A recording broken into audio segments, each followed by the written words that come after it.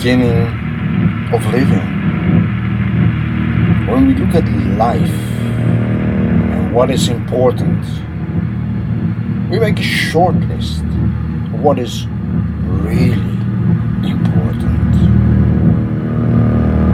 Food, shelter, clothing, social company, and fresh air. They pop into your mind as the most important values of your life. As human beings, we forget that the most important issues are these. That's why we are alive.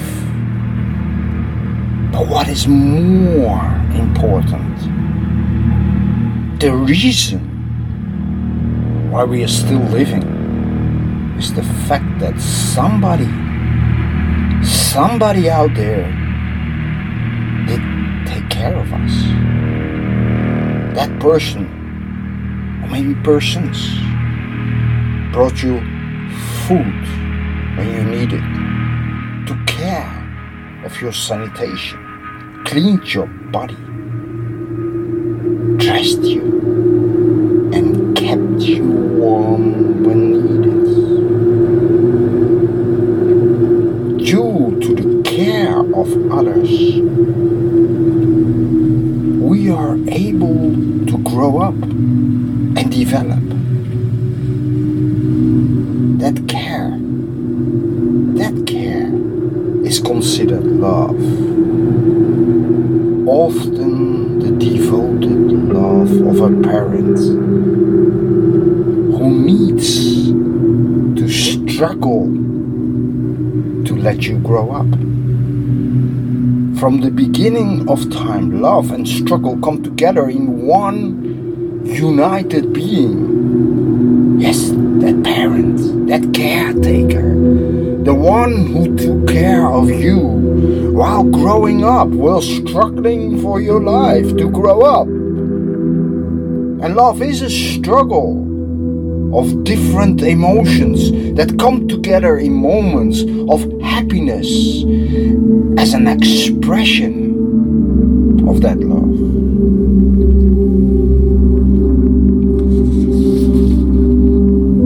But love is always present and lingering in the background of every struggle or battle in life. We struggle to get love, we give love, we accept love and express it. But it's always that struggle. And when we make love, all should come together in the moment of happiness.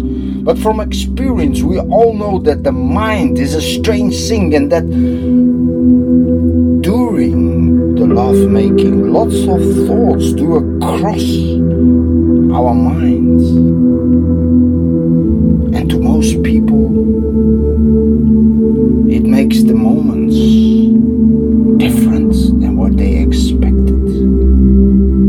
And the powers of love are weakened by the inner struggle of every human being. Both seems to compete and work together at the same moment. It is said that when a child is conceived at a young age from the parent, it will have a lighter nature, with less worries and often better health on the long term. And when the conception takes place at a later age, for example after the 30s, it will be less light in mind, because the worries of the parents are carried on into the conception of the child. But this is theory and needs much more research to be proven. But the constant interaction between love and struggle is one of the core issues, for instance in Buddhism. The Buddha clearly mentioned that struggle is what keeps our human minds busy all the time. The relief of struggle leads to a better life, but the reality is that everything inside our body is part of that constant struggling system. When we eat, everything must be broken down by the force of our digestive system. Everything must be broken down to the smallest possible elements to be absorbed and used inside our bodies. Each muscle needs energy, which is produced by the mitochondria, turning carbohydrates into energy by using them as fuel. It's breaking them down, but creating at the same time. Every muscle is built using the concept of bending and the interaction of two sides opposing each other in every move.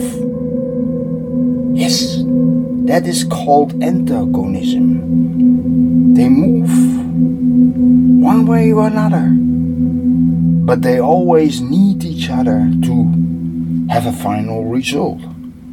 And the principle of antagonism is found in every part of nature.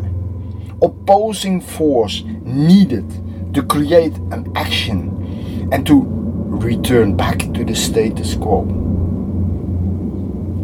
For most people, this constant struggle feels as a negative forces, but the real fact is that without those opposing movements in nature, everything comes to a standstill and will be cancelled by that same ruthless nature. Our nature is dealing with the realities of nature. When there is no action, there is no need for the elements anymore. And the cancellation or destruction